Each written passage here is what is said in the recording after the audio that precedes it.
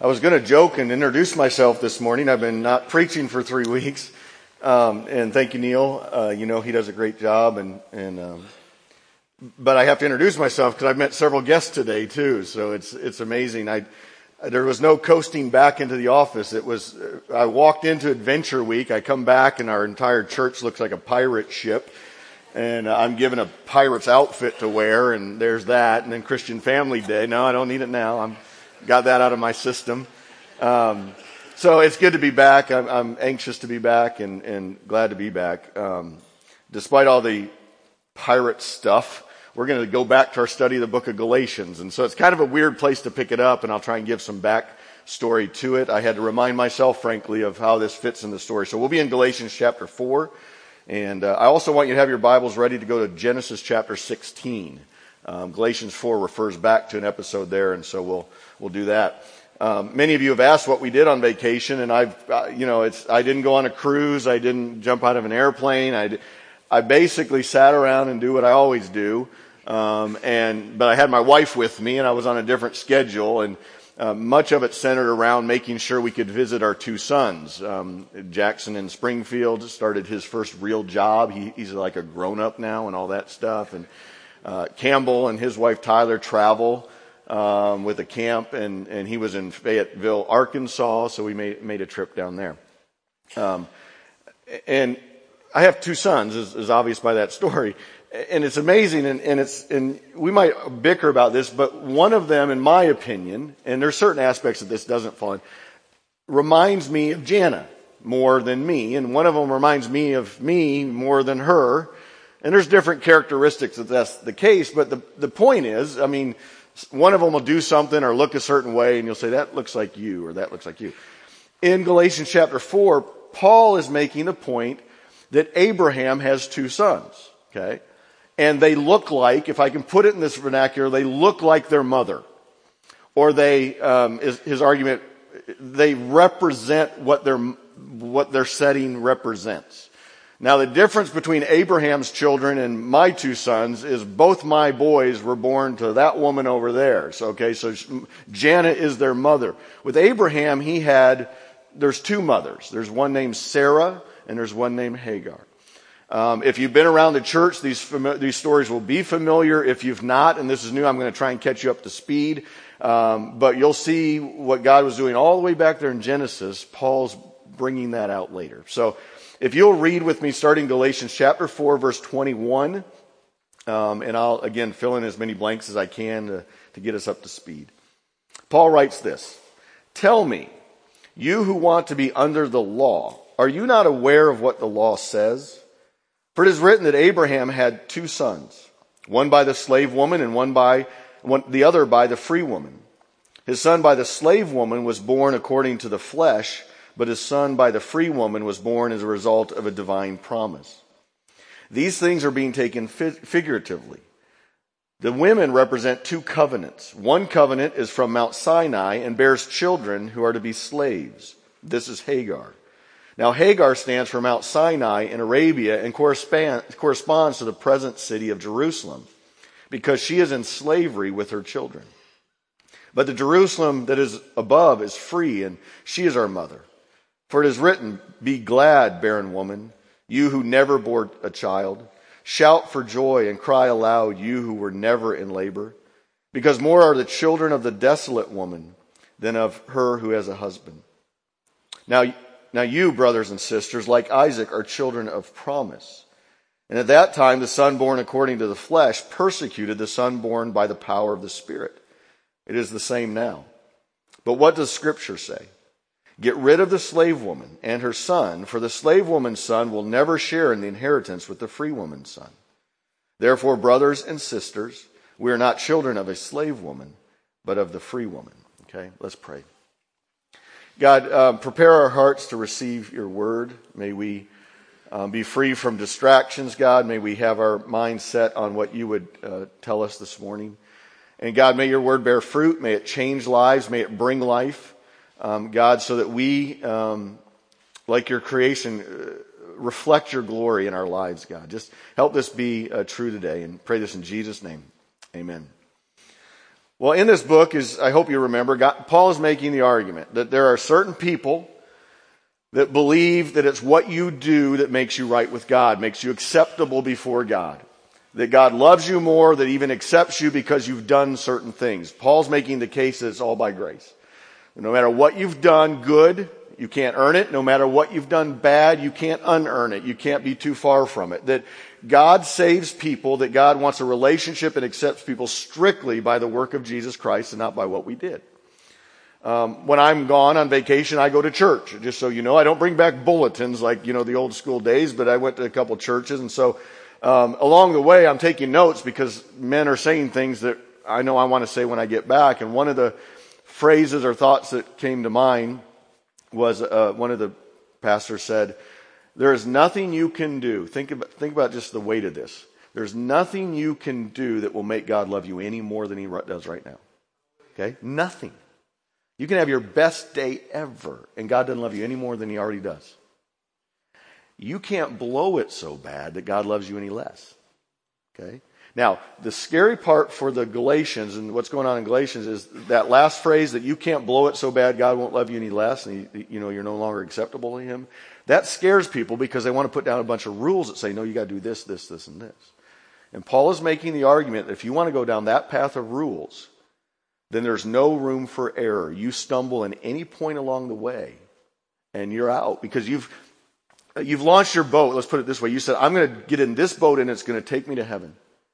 And that boat is performance. That boat is works. Well, as soon as I step out of the boat, I'm in the water and I drown.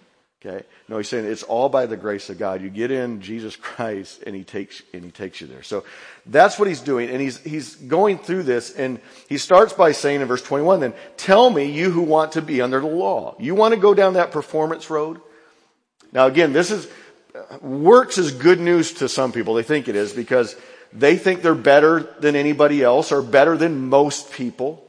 At least better than 50% of the world if God grades on the curve, or they're better than they used to be, or they're better than they could be. And so they chalk that up as that's why God accepts them. And Paul's saying, if you want to go down that road, as he's already said, Christ has no value for you. You've got to obey the whole law.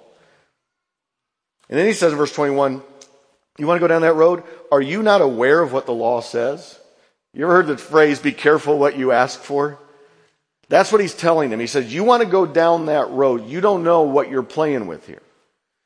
And a great question, and I'll come back to this later, are you not aware of what the law says? Because later he says, it is written, and what's written, it's so important that we know our Bibles.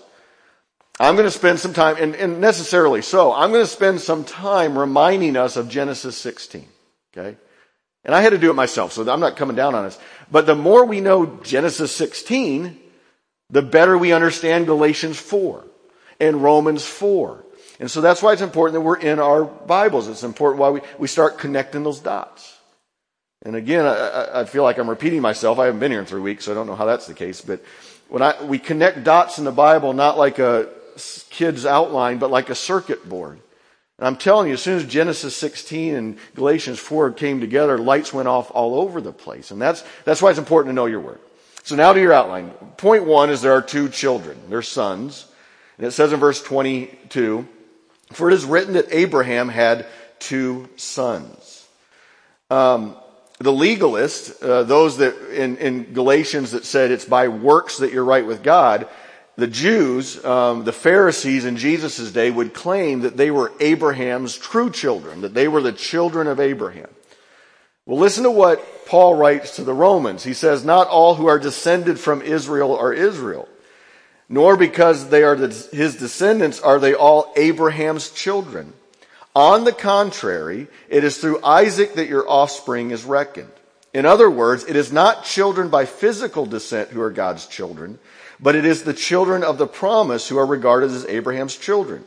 For this was how the promise was stated. At the appointed time, I will return and Sarah will have a son.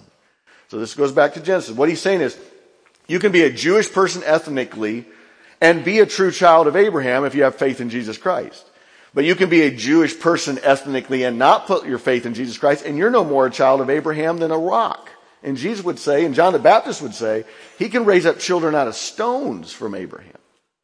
And so it's not an ethnic thing, it's not a racial thing, it's not a performance thing, it's faith in Christ. And Abraham is our example of that. So back to 22, verse 22. It's written about Abraham, he had two sons. One by the slave woman and the other by a free woman. And we'll get into this, but Hagar is the slave woman and Sarah is the other. And we'll go to Genesis 16 in a minute. But Sarah was promised a child. Abraham was promised a child through Sarah. She was old. He was old. It wasn't happening. So they concoct this idea that he should sleep with one of the slaves named Hagar. And sure enough, a son is born. And God is saying, listen, my promise was never about you figure it out and you do it and I'm going to make it come true. It's always been about I said I'd do it and I'm going to do it. So point A is Ishmael was born of the flesh to Hagar. Okay, so these are the slave woman and the child of promise. Verse 23. His son by the slave woman was born according to the flesh. You can fill out what that means. It means the way every other child we know was born is that Abraham slept with Hagar and a child was born. I know that every child is a miracle. Okay, I mentioned earlier I visited my two sons. And I've told all these stories. I've been at this too long. I tell all the same. I'm the old guy that tells all the same stories. When I first got married to Jana, I thought, because I came from a family with two kids, I thought we'll have two kids and that'll be enough, right? As soon as Campbell was born, I was like, okay, I could handle three. It was just like, okay, you've pushed me in the direction. Jana came from a family of three. I think in her mind, she always suspected we'd have three kids. We didn't really talk that out, but over the course of our time, we could have and had 5 kids, but the 2 we have, because of medical circumstances, are miracles. It's a miracle we have 2. So I know that every child's a miracle. I know that even the child that was born between Abraham and Hagar is a miracle. But God wanted to do a different kind of miracle, which is from a barren woman and an old man where you don't think there's any chance of it happening, God's going to bring a child into the world.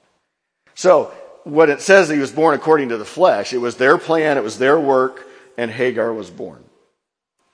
Now I want to read you a couple just snippets along the way of Psalm 87. It talks about the descendants and the citizens that would be from Jerusalem. Because the Jews and the Judaizers had in mind that you had to be a good Jew to be right with God, and you had to keep all these rules. And Psalm 87, looking ahead, says, I will see people, and I'm going to paraphrase here, from Rahab and Babylon and Philistia. He's mentioning all these Gentile pagan nations. And he goes, the day is coming when all these other nations are going to be citizens of Jerusalem. When Paul says in Philippians chapter 3, our citizenship is in heaven. He's not just saying you have a passport to heaven someday. You're children of that kingdom. And what he's saying is, you can be there whether you're Jew.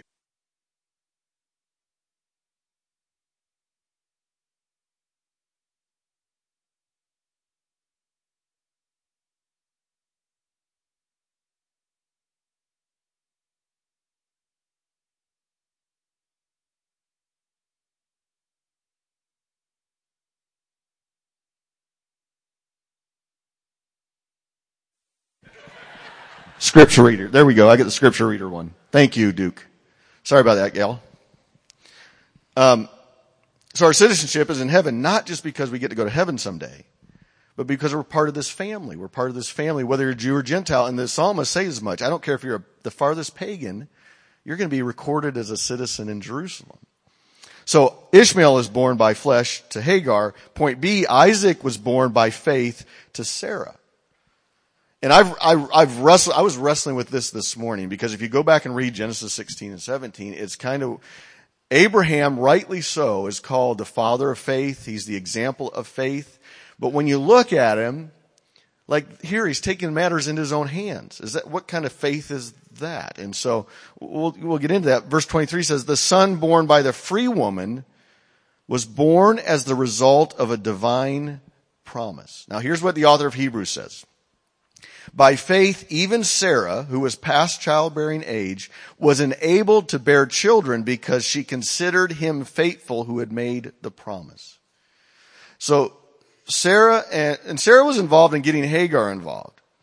But the author of Hebrews says, and the author of Romans says, which is Paul, says they had this great faith. They had this great faith. They believed God. Well, they believed God, but they still took matters in their own hands. So I'm wrestling with all this. Here's what I want. 2 points here. One, there is nothing that can prevent, we just sang about this, there's nothing that can prevent God from keeping his promise. Your disobedience can't keep that from happening. Okay? Your stumbling, your waywardness, your rebellion against God cannot keep that promise from coming true. Because Jesus Christ did all that stuff. The other thing is, and again, we're going to get back to Genesis 16 and 17. Abraham and Sarah had no idea that thousands of years later, Paul's going to use them as an example. Okay? Both their obedience and their disobedience. And David alluded to it in his prayer. There are things that are happening in our lives right now. Like, why in the world is God allowing this? I don't know. But I can tell you, he's working out his plan. He's working out all things for good, for you, for his glory. And another one of those things I've said forever and ever, I think, is if one day we're going to sit and praise God for what he allowed to happen in our life, and I believe we will, then by faith we can do that now and not just in hindsight someday in eternity. Another preacher I heard, and this may have been on the radio, I can't remember. Do you realize Paul, who's writing this, was a persecutor of the church? And the Bible says that in heaven, they rejoice when somebody gets saved. You know, some of the people that were celebrating and when Paul entered paradise were the very people he slaughtered. And they're praising God because Paul got saved. You get, that's the power of the gospel. Is that the person farthest from God, he's the one writing this, gets a celebration coming into heaven by the very people he persecuted. Because they will see there, that's the glory of God that's upmost. Paul would say in Romans 4 again, that without being weakened in his faith, he faced the fact that his body was as good as dead. He was about 100 years old. I've heard some of you grandparents say, you know, God's wise not give us kids when we're older because you can't keep up with them. He says he did not waver in his faith. And I wrestled with that because again, you read the story of Abraham, he was all over the place. But he's the one that is held out as the father of the faith. At the end of Abraham's life, it says this, that he was rectified, he was accounted for because he placed his faith in God. And at the end of the day, he obeyed God. It wasn't that he always understood it. It wasn't that he didn't make mistakes along the way. But when at the end of the day, he did by obedience, this is what James was talking about, faith without works is dead. He trusted God enough to actually act on what God said. It wasn't like, well, I don't think God would do this, or I've got it. At the end of the day, he trusted God there. Okay, so that's the two children. Point 2 is 2 covenants. A covenant's a contract, it's an agreement between God and mankind. So in verse 24, these things are being taken figuratively. The women represent 2 covenants. Okay? Hebrews talks about the fact that the second covenant was always God's idea. That it wasn't like we blew it and God said, oh, now I got to figure out what to do. He always had intended to save people by grace. And so Hebrews 8 talks about that. In this section, point A is 2 places, and this gets a little convoluted, so just bear with me. Verse 24, 1 covenant is from Mount Sinai. That's where Moses received the law, okay? So that covenant bears children who are slaves, meaning you must always be a slave to the law if you're going to go down that path. This Hagar. Now Hagar, verse 25 says, stands for Mount Sinai in Arabia, and corresponds to the present city of Jerusalem. Okay? So my mind is like constantly trying to make sense of all this. When I hear Arabia, I think of the Arabs, right? And I think of the conflict between the Arabs and the Jews who are in Israel. But what Paul is saying is, in his context, Jerusalem represents the people who obey by the law, who think that's what makes them right by God. Mount Sinai, the law, represents the Judaism, the works of all that, because she is in slavery with her children. Verse 26. But the Jerusalem that is above is free, and she is our mother. Now, you know your Bibles are well enough to know, I think, that there's a new Jerusalem, right? And Hebrews talks about there's two mountains. The church in Philadelphia talks about a Jerusalem coming down from heaven. Revelation 21 for sure, a new heaven and a new earth and a new city of God that comes down. And again, we are citizens of that city right now. We are citizens that I keep in my mind trying to say, should I go off on these tangents? I was loaded this last night. Wow. It's like, I am ready to just unload on you guys. That's probably the way to say it. Cause for 3 weeks I've been just thinking about talking again. Luckily, well, I do have a microphone. I should have said that when the microphone wasn't working so it didn't go out on the air. I'm going to save that for later. There's just the idea that we don't have to wait to heaven to understand what it means to be a child of God. And we are right now citizens of that. And Paul's talking in Galatians that there's this Jerusalem that's above. It's not the worldly one. It's not the rules. It's this kingdom of Christ that you're citizens of that right now, and you're free in that. So the tremendous promise is point B. For it is written, I'm in verse 27, and when it says written, that's Isaiah 54. Be glad, barren woman. He's talking about Sarah now. You, the Sarah who's old, beyond childbearing. You who never bore a child. Okay. Now Isaiah's writing this is talking obviously before Isaac's been born. Shout for joy and cry aloud, for you who were never in labor. Because more are the children of the desolate woman than of her who has a husband. What Isaiah is talking about, what Paul is bringing out in Galatians, is the promise was always going to be that through Abraham the world would be blessed, not just the nation of Israel. That you're going to have more believers outside of the nation of Israel, according to Isaiah, than inside the nation of Israel. That there's going to be Gentiles. I have to always remind us of, we're the Gentiles. It's so easy for us to read the Bible and think we're the promised people of God, the Old Testament. We are, but we're the New Testament. We're the ingrafted part. We're the part that don't belong here. And so we get to be a part of that. Here's where John the Baptist says, do not think that you can say to yourselves, we have Abraham as our father. I tell you that of these stones, God can raise up children of Abraham. Okay, so we're not only loaded, we're stoned too. Okay, we don't deserve it, is the point. Now, brothers and sisters, it says in verse 28, like Isaac, you're children of the promise. You are so, I preached about this on July 2nd. That was the last time I preached. We are free in Christ. Again, nothing we can do can make God love us more. Nothing we can do can make us love him less. It's all the work of Jesus Christ. Point C, timeless persecution. At that time, the son born according to the flesh, that's Ishmael, persecuted the son born by the power of the Spirit. Now I want you to go back to Genesis 16, okay? It took me a long time to get there. But this is where we need to understand what he's talking about here and how this worked. I could preach the whole morning on Genesis 16. I'll try not to do that. Thank you. Chapter 16 of Genesis, verse 1. Now Sarai, Abram's wife, so their names have not been changed yet, so it's the same people, had borne him no children. And God had already promised, I'm going to give you descendants and all that. But she had an Egyptian slave named Hagar. So she said to Abraham, the Lord has kept me from having children. Go sleep with my slave. Perhaps I can build a family through her. Now, this is so weird compared to how we do things. But culturally, I'm getting more amens out of my gas this morning than ever.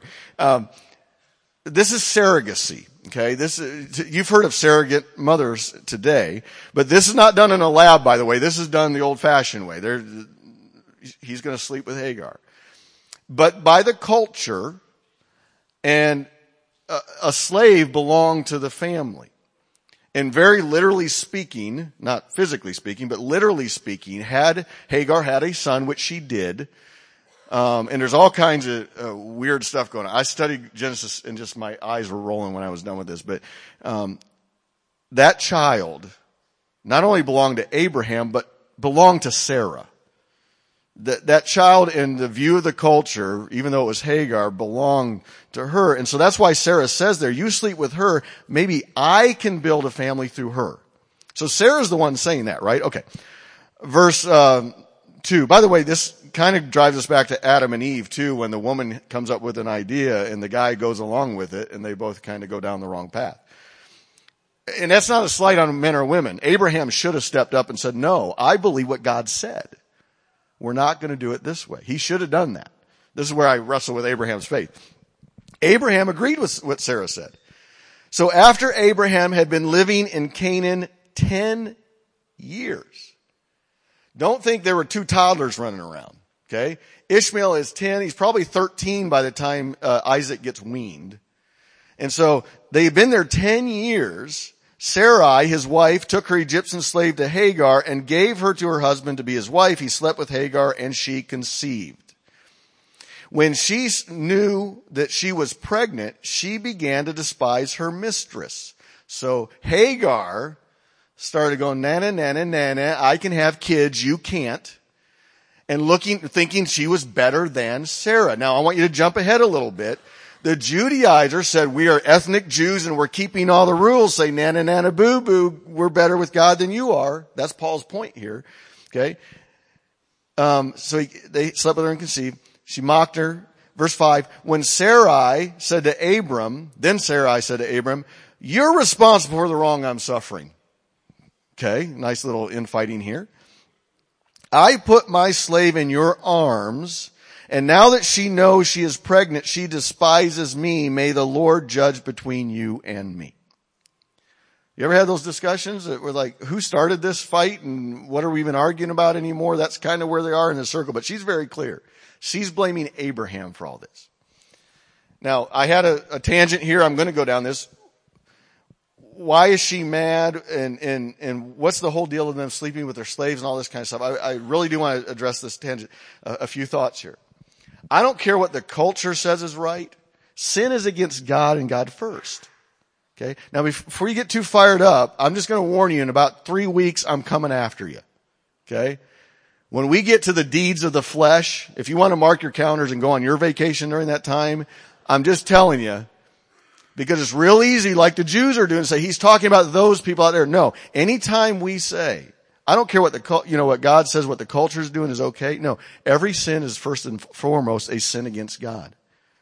The issue here is not that culture does it that way. It's that God told him to do it a different way. It's an assault on marriage. It's an assault it's unbelief. There's all kinds of things loaded with this. Verse 6, your slave is in your hands, Abram said.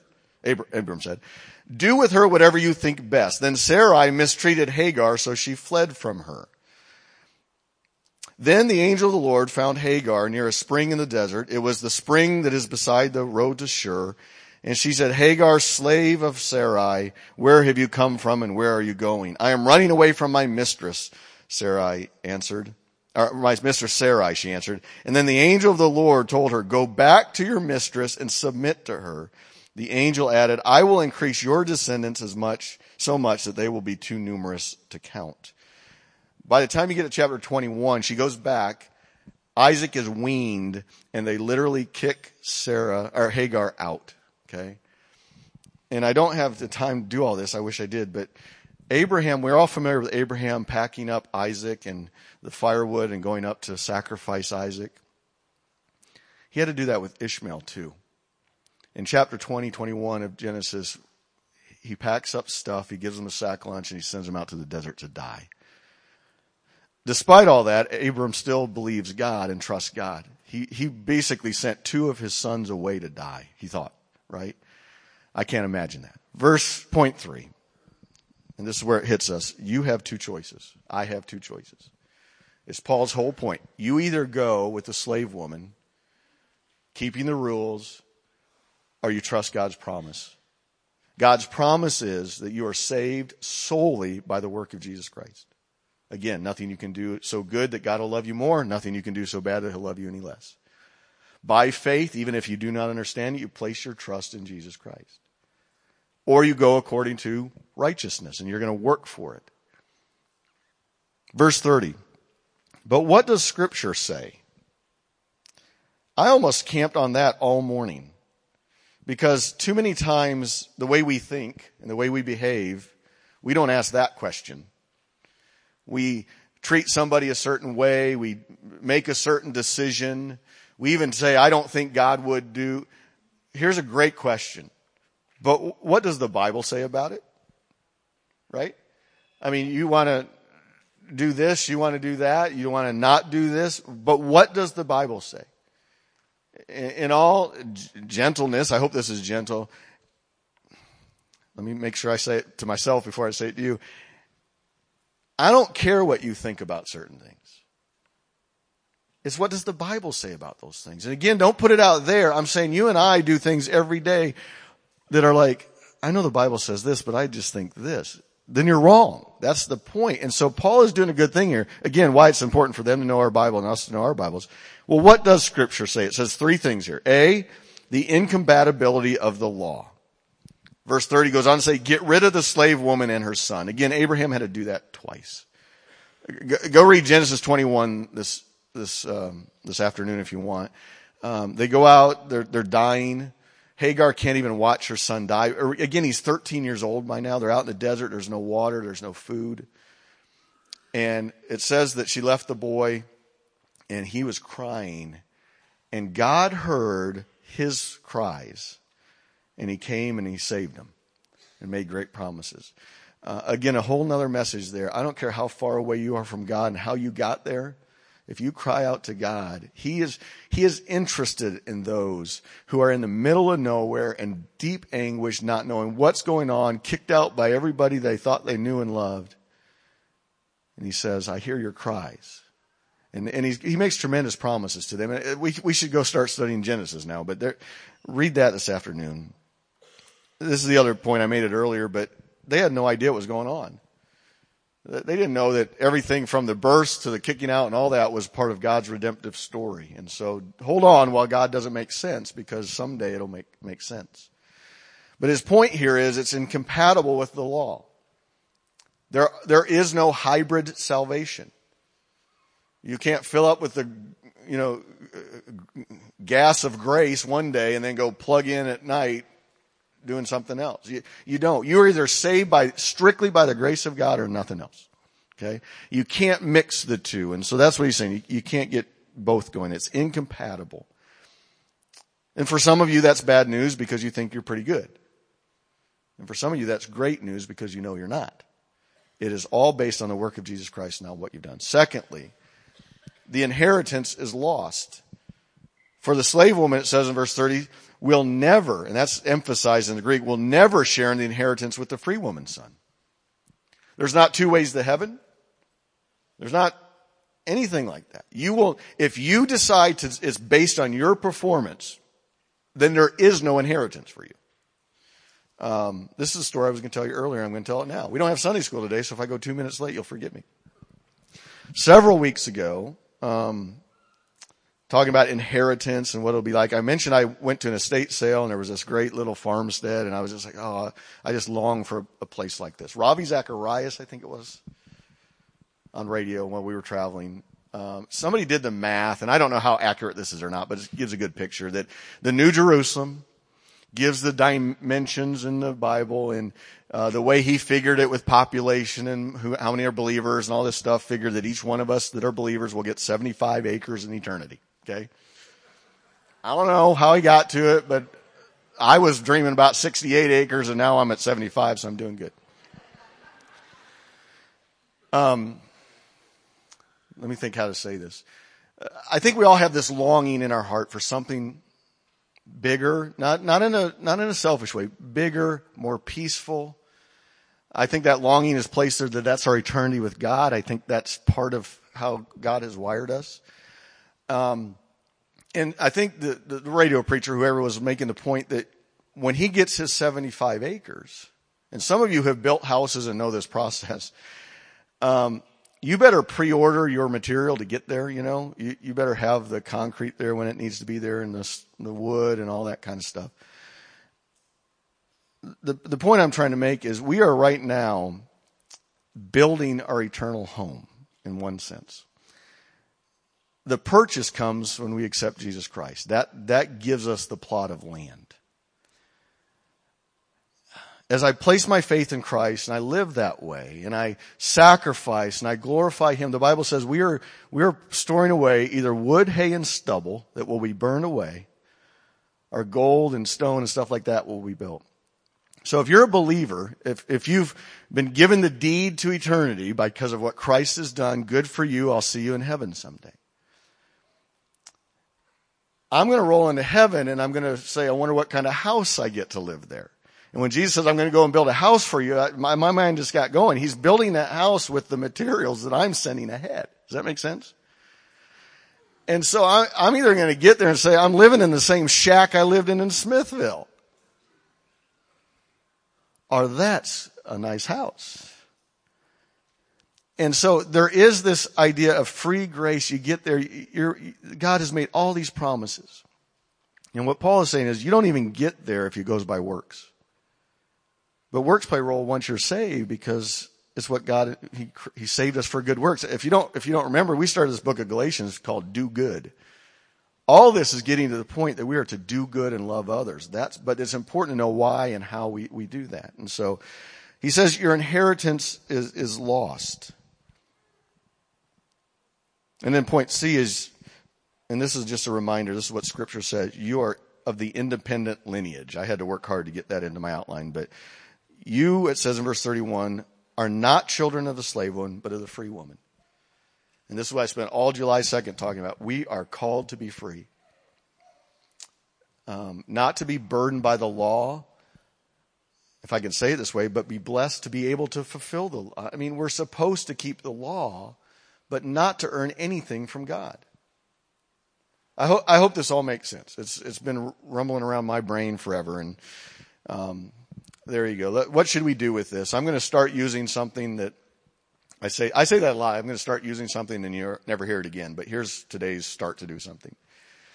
Some of you need to take your first step towards God. Maybe you just need to start asking questions you've ignored before. Some of you need to actually surrender your life to Jesus Christ. Another phrase I heard over vacation was there are a lot of saved people, but they're not surrendered people. Okay? Some of you, the first step is to trust Jesus Christ with your eternity.